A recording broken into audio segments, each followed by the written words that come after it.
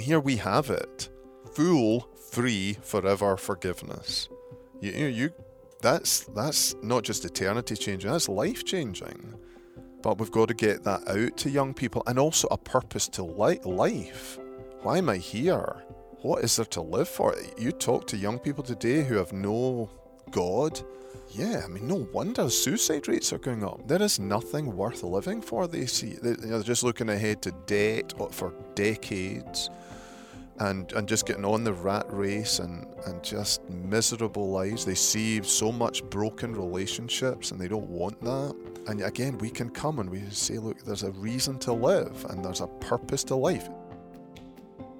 Welcome to the Crossway Podcast, a show where we sit down with authors each week for thoughtful interviews about the Bible, theology, church history, and the Christian life. I'm Matt Tully, and today I'm talking with David Murray.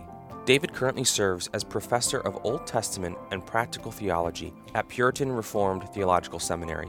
He's also a counselor, a regular speaker at conferences, and the author of many books, including Why Am I Feeling Like This? A Teen's Guide to Freedom from Anxiety and Depression, as well as the companion book, Why Is My Teenager Feeling Like This? A Guide for Helping Teens Through Anxiety and Depression from Crossway. Today, David and I discuss how parents can help teens who struggle with anxiety and depression. He reflects on the dramatic rise in teen anxiety and depression in the U.S. over the last few years. He offers guidance for thinking through the different potential causes of depression and anxiety. And he speaks to the parent wrestling with two questions.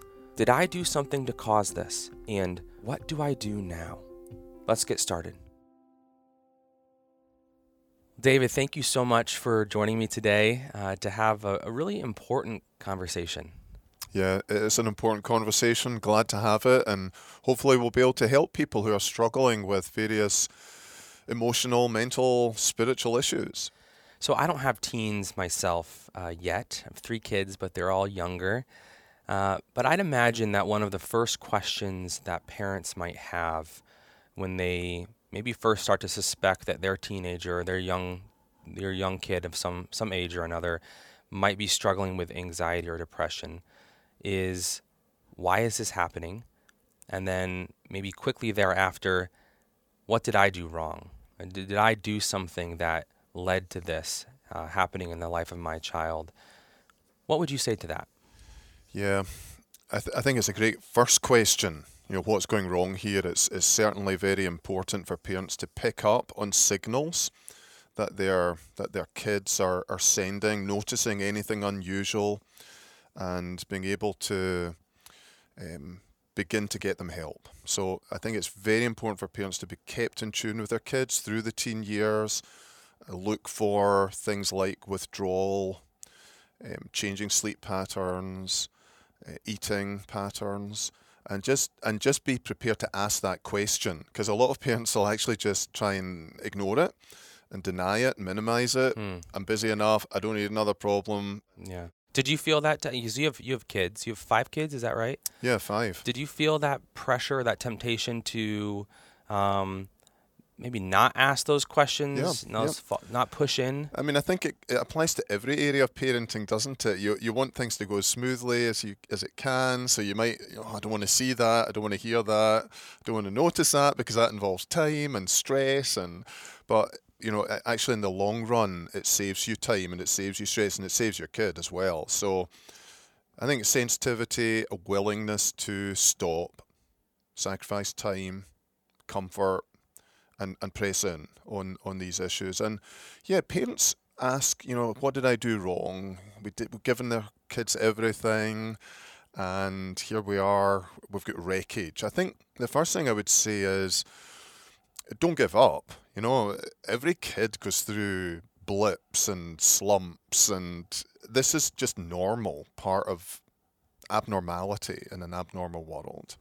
And I think it's to expect these things, rather than view them as unusual or weird, or that they actually condemn my parenting. You can be the best parent in the world and your kid still runs into these issues. So I think that's the first thing. I think the second thing is also to realize there are things you just don't have any control over. the culture that we're a part of is a large part of the causes of teen anxiety and depression. Your parents, you can try and protect your kids, of course, but there's a lot you can't protect them from.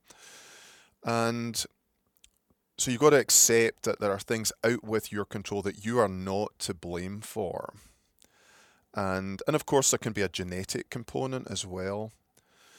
But I think the third thing is to recognize, okay, it may have been factors out with my control, but let me examine myself. Yeah, let me have a good look at myself and ask myself, yeah, have I contributed to this?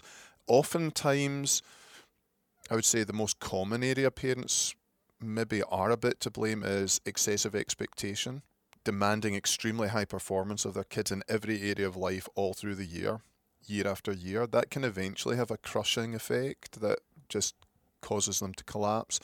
And if you have gone wrong, if you are partly responsible, to confess it. Go to your kid and say, look, I'm sorry, I've played a part in this. Ask your forgiveness. Let's ask God's forgiveness.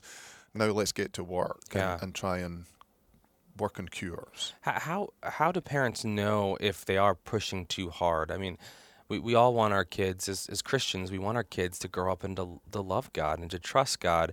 And also, even before they are Christians, to not do things that are going to forever, change their life in negative ways. And so we push them, we encourage them, we have high standards. We hear a lot about the importance of consistency and discipline and structure. How do we know the line between all those good things and then pushing them too hard and contributing to these kinds of things? Yeah. Well, I think there are two pressures in our society that actually end up in the same place. One is excessive expectation, performance-itis, where eventually the child just breaks under it. But the other extreme is this snowflake problem, where kids are not pushed at all. They're in control. They set the agenda. They set the boundaries, and there usually aren't any. And that's not good for them mentally and emotionally either, Yeah, right? But both extremes end up at the same place often, which is broken kids, broken minds, broken hearts. And I think the cures are very similar as well, and maybe we can talk about that down the road. But so I think the next thing to say is every kid's different. So you might have your first kid, they're a real high achiever, high performer, they're driven, they've got great capacity. Next kid comes along and they just don't have that, and you're trying to make them like the first kid. That's so easy to assume that they're going to be just like the first kid. Right. So I think that's the first thing, to be sensitive to the nature of your child, the abilities of your child, recognize every child is unique. But the parent has to look at the basics of life. So is this child sleeping 7 to 8, 9 hours a night? Is the child socializing well, not overdoing it, not underdoing it? Is the child getting exercise, time for leisure as you would say, downtime? If these things are going wrong, then the balance is wrong. So there's some basic kind of common sense things we don't want to neglect in all of this. Yeah. So you've already mentioned a couple times now anxiety and depression, and it seems like in conversations about mental health for teens but also for adults, those two topics, anxiety and depression, are often discussed together. Why is that? Those seem like maybe to someone who hasn't struggled with those things, they kind of seem like very different issues. So there is overlap, but there are also differences. Basically, about 50% of people who have depression also have anxiety. So that you can see there's some overlap, but not all the time. Some of the symptoms, therefore, are different, and some of them are similar. So with depression, you've got kind of low mood, loss of interest, guilt, feeling you want to die. Anxiety is sort of at the other end of the scale, though. There's a worry, there's a restlessness, the person's sort of keyed up and tense and worried about the future. Areas where they overlap, usually sleep either excessive sleep or very little sleep. Concentration usually goes, very tired, and I think we try to understand why is there such an overlap. We go to things like the genetics of a person mean that oftentimes the same area of our genes that is broken manifests itself in these two areas, so that both problems are sort of traceable to this one area. Is there a lot of research Mhm. these days that Yeah. seems to point to a genetic component? There sometimes? is, yeah, and even the way that certain brain mechanisms work, it's evident that in people with depression, the same kind of thing is going on in the brain of somebody with anxiety. I think another reason why they tend to come together, or often come together, is one often leads to the other. So if you've got someone who's very anxious and they're kind of hyper and tense and stressed and keyed up, that eventually exhausts somebody, and they, eventually just they've got nothing left in the tank and Yeah. they slump. And it also goes the other way. If someone's really depressed, cast down, hopeless, then they get a lot of fears about themselves and their world and their future. And so it's a bit of a vicious circle often, that one leads to the other and multiplies the other, and it just Yeah. keeps going round. Yeah. Have you ever heard someone describe what it's like? I'm thinking of those parents who are listening who maybe don't struggle with anxiety or depression, and would love to sort of better understand what it is their teen is actually feeling. How would you describe what that might be like? If you've ever been in a car accident, or you've come very close to a disaster, say falling off a ladder or something like that, your fight or flight system kicks in as you see a car spinning towards you or whatever, or a tree coming towards Yeah. you. You've got that adrenaline, cortisol rush, and the way it's the most horrifying feeling. Or somebody jumps up out from behind. Scares you. Yeah, it scares you. Well, imagine that all the time. So not just you have a bad accident, 20 minutes later you're beginning to calm down, or a few seconds later after the scare from your sister or your brother. But this just keeps going, and you're living in that state. Or if you think of like the saddest time ever in your life, whether it's a bereavement or a great loss of some kind, and again, just think of living like that. Hopefully these images can begin to help people understand and sympathize. So I think probably many people listening right now have heard some of the statistics related to teen anxiety and depression, and how that is just on the rise, almost to kind of crazy levels that we have never seen before in the U.S., at least in the West. What's behind that? What's going on a broader level that would be contributing to that? Yeah, the stats are awful. The something like a third of all teens will have an anxiety disorder, and about 20% of teens will have depression. 1 in 5. I mean, that's awful, isn't it? You think of Yeah. every fifth teen you know. Yeah. And we're not talking about here, the odd bad day or week. This is life-altering. It's incapacitating. I remember reading of one woman counsellor who said that when she started in counselling 24 years ago, 1 in 20 of the people who came to see her, kids came to see her, were anxiety problems. Now it's 16 out of 20. Wow. It's horrific. And One of the common responses to that would be, well, we're just diagnosing it more now, or we're just labeling it differently now. It's not actually necessarily increasing. You think there's any truth to that? I think there is more diagnosis, yeah, and I think there can be an element of copycat as well amongst teens. So there's probably some element of exaggeration there, but I think we also have to face the fact that there are real increases, and there are real reasons for it. It's not coming out of nowhere. And I think the first thing is pressure. The level of performance required of teens today I mean, when I was growing up, I think we had 2 periods of exams in the whole year, lasting a couple of weeks each time. Very little in the way of testing, assignments, grading in between time. So you had a good life, apart from a few weeks a year, right? But I mean, I'm raising teens, and it's every single day there are tests and quizzes and papers that have life impact that are taken into account in their grades. And then it's not just enough to do well academically, you've got to do well in sports. And it's not just getting the team, you've got to get a sports scholarship. And then, you're supposed to be, multiplying friendships and conducting all these friendships. And then you've got church. And then you've got to do voluntary work as well, and shadow people at work. You need all this to get into college.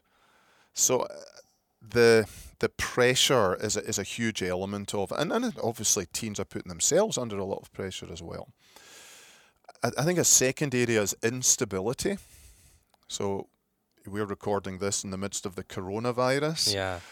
Who knows where that's going, but that upsets teens. Maybe those of us older can be a bit more sober and serious, but it's destabilizing. It's very destabilizing, and I think it comes at the end of a couple of decades of instability since 9/11. It's a very different world.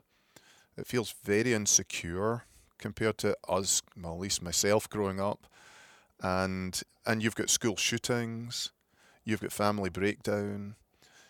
All the institutions of our society seem to be cracking, political system, legal system. So there's an awful lot of instability. There's the sexual instability, gender issues, confusion. You were a guy or you were a girl, and now... And kids, teenagers are facing so much of that pressure directly in like a public school context, where maybe a lot of us adult Christians, it's just not quite the same experience for us. No. So that's a ton of instability. Technology is a third area. The information overload, hyperstimulation, the social media pressure, the comparison that's going on there all the time. These are things that past generations just didn't have to deal with. Well, yeah, what do you think about social media? It seems like a lot of people point to that as the primary culprit in this kind of stuff. Do you think that's true? Do you think that's a really big factor here, or is that overplayed? The stats seem to show it's a huge factor. If you look at the rates of anxiety, depression, and suicidal ideation, it begins to rapidly increase about 2007, and then it spikes 2011, 2012, and it's increased ever since. And 2007 was the introduction of the iPhone.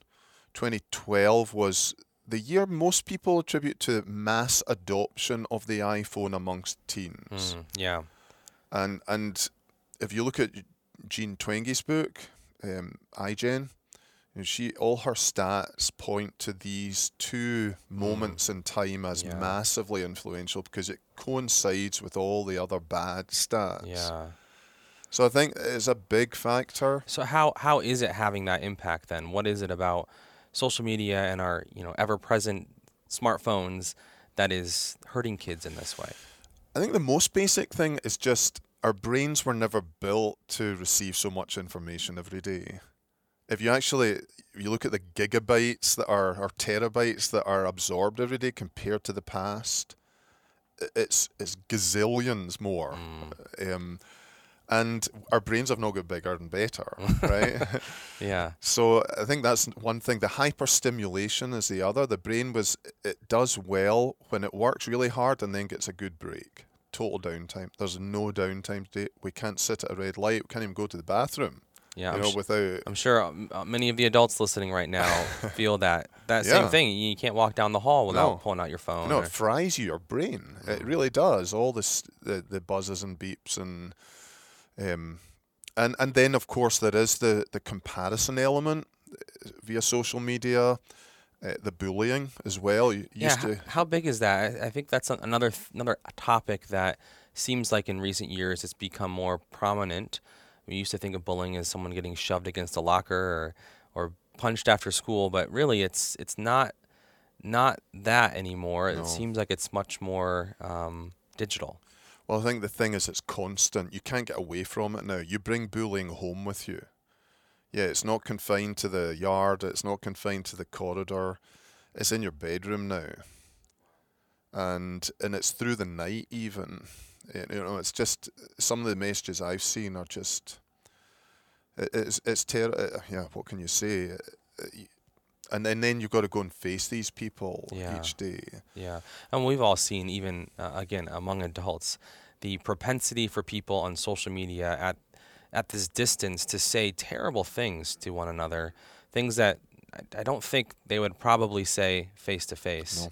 There's this lack of a filter that comes with technology. Yeah, it's very impersonal and inhuman. But one other area, the pressure, the instability, the technology, I think also the spiritual element to this.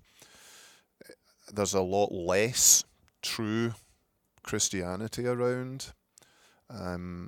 Therefore, there's a lot more guilt around, a lot more shame around. There's the sin itself multiplying, especially the sin of immorality, pornography. I've seen that especially with young guys, but it's not just young guys, it's girls too. But it's devastating to their mental health. And again, going back even 15, 20 years, the barriers to pornography were so much higher. But now it's accessible, it's available, and it's free. And it's extremely hard for teen guys to resist it, and teen girls. And there's something about that sin is incredibly guilt generating and shame generating and God distancing. So there's a big spiritual element, and I think the substance abuse too, addictions are increasing, and without the gospel, people just don't know how to get free. And therefore are in this bondage at very young ages. Something like cannabis now, the access age is something like 9 or 10. Oh, wow. So what are the chances? Yeah. I'm just struck in all this that all of these struggles, even these sin issues, are not brand new. They're things that humans have struggled with for a long time. But there seems to be something about the technology that we now have that just it heightens them to a level that we've never maybe seen before. I know. I think if you're to really truly label our smartphones, if they were marketed truthfully, it would be something like, get the latest mental health destroyer. And yet we're giving them to our kids without any instruction, mentoring, boundaries. It seems like there's a little bit of maybe a wake up happening about just the threat posed to our kids' mental health by smartphones. It seems app developers and manufacturers of phones are starting to, but it's slow. It's slow, yeah. And you're up against money because there's a lot of money being generated by the addictive element of it. But even it's not just Christians who are ringing the bells here. It's non-Christians too. They're seeing not just the spiritual impact, they're seeing their kids just disintegrate. And looking for help. Yeah. You mentioned the spiritual side of this that isn't part of the conversation for non-Christians. And I wonder, that's one thing that parents might wrestle with or not fully know where they stand on the issue of how do we integrate our understanding of these mental health issues with what the Bible says about us and the reality of sin and our faith, trusting God, the call to believe the gospel, and how that impacts how we view ourselves and view others. It seems like sometimes those can be placed at odds with one another or not fit together well. So what would you say to that? So again, you've got your two extremes. You've got the all-spiritual approach to this, so there's no recognition of any physical, social, mental element. And then you've got the all-physical approach, so they just need meds and they'll be fine. And I think we have to recognize there are spiritual causes, there are relational causes, there are mental causes, there are physical causes, and take a holistic approach to it. But I think that's where the Christian message here has such power, because even if primarily the causes are physical, mental, relational, all of these have a spiritual element to it. It's not so easy to separate. But a lot of the anxiety and depression is related to sin in people's lives. And you think of also a wrong view of God. So you talk to kids with depression, anxiety, a lot of them have been raised in very legalistic backgrounds, and their view of God is really horrible. Just this, well, they kind of project what they've seen onto God, so it's just this demanding, condemning, never satisfied, ever multiplying of rules and regulations. And they know they will never satisfy that God, and there's no remedy for their guilt. And even if they get some temporary relief, it's back again. And so one of our tasks, I think, is to communicate the true God of the Bible, a God of forgiveness, the God who delights in his people, the God who wants his people to have joy in him and in his world, and just seeing God in a whole new light through Jesus Christ. And bringing the gospel of forgiveness. My wife worked in a psychiatric ward. She's a doctor, and there was a consultant there who had worked with mental health patients all his life, not a Christian, and he told my wife that 50% of the patients in these wards, they were locked, not all locked, some of them were locked wards, but they were inpatients. 50% of them were there with unresolved guilt. Like for things that they had done? Yep. Some of it false guilt, but a lot of it true guilt. And what pill can you get for that? You can. And he was despairing. In fact, here's the sad thing. He took his own life, that consultant. Yeah. But, in a sense, who wouldn't? When you see such misery and despair and there's nothing you can do. Yeah, there's no solution. And here we have it. Full, free, forever forgiveness. That's not just eternity changing, that's life changing. Yeah. But we've got to get that out to young people, and also a purpose to life. Why am I here? What is there to live for? You talk to young people today who have no God. Yeah, no wonder suicide rates are going up. There is nothing worth living for. They see, they're just looking ahead to debt for decades, and just getting on the rat race and just miserable lives. They see so much broken relationships, and they don't want that. And again, we can come and we say, look, there's a reason to live, and there's a purpose to life. It doesn't matter what job you do. You can serve the Lord in it, and you can have the Lord's help in it. And the Lord can give you good families and just so many blessings. And even that whole area of discontent that drives a lot of depression.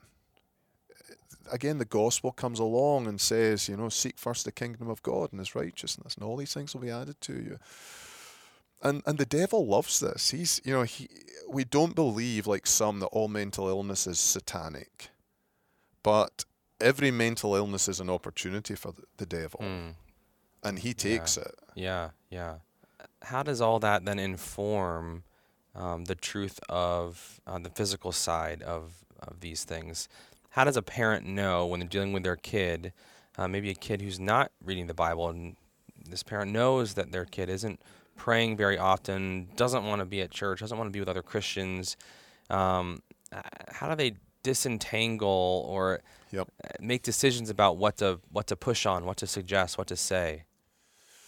I think it's easy for parents to say, well, if you won't deal with the gospel, you won't deal with your soul, I'm done with you. Got to start there. Yeah.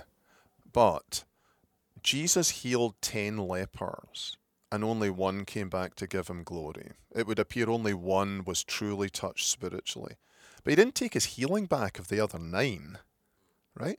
So that's where I would start. If you can't make contact spiritually, I think out of just compassion for people and care and love, okay, well, I think the ultimate issue here is spiritual, but I think I can help you, in a few areas. We can Yeah. put you in touch with a doctor or a counselor, but just know that this is not going to fully resolve this for long until you get this piece right in your life. And I'm always here to help you with that. Yeah. How do parents know when to get a professional involved, a healthcare professional, mental health professional? That can sometimes probably feel like a very big step, a radical step, a step that might not be very popular with their child. It might lead to a lot of conflict. It might just even personally feel scary, like, wow, this is to that level that I need to get some professional help I for know. my kid. How do parents know when it's time to do that? Yeah. I think, first of all, is not to overreact or too quickly react. So we're in the area here of overdiagnosis. We've got to accept our kids are going to have some down weeks and they're going to have some anxious weeks. That's not a reason to get to the, bring in the experts. We walk alongside and we say, this is part of life and let's push through and let's not overreact and try and be calm. And in many, many cases, maybe most, we'll get through this. So I think that's just the first thing, to try and calm, not deny, but just try and take a reasonable, objective approach to it. I think the second thing is, say in the book, why am I feeling like this? There's a range of symptoms, and also looking not just at does he, she have all these, but the severity of them and how long they've been going on for. But ultimately, you really want to get to the doctors. I've found family doctors are extremely good at knowing if this is something this will pass, or so not necessarily a mental health counselor, no, just your a doctor. family doctor. They see this a dozen times a day. Yeah. And they know what to look for. They know what not to be alarmed about. They will often make a few suggestions and say, come back and see me in a couple of weeks. And again, just the sort of minimalist approach, but ramping up. If, a couple of weeks there's still no change or things have got worse, then, he'll have some other suggestions. And I've found, as a pastor, working together with a family practitioner, consulting together, if with permission from the patients, that usually that can be the best way for a parent to approach this. So you're not taking all the responsibility on yourself.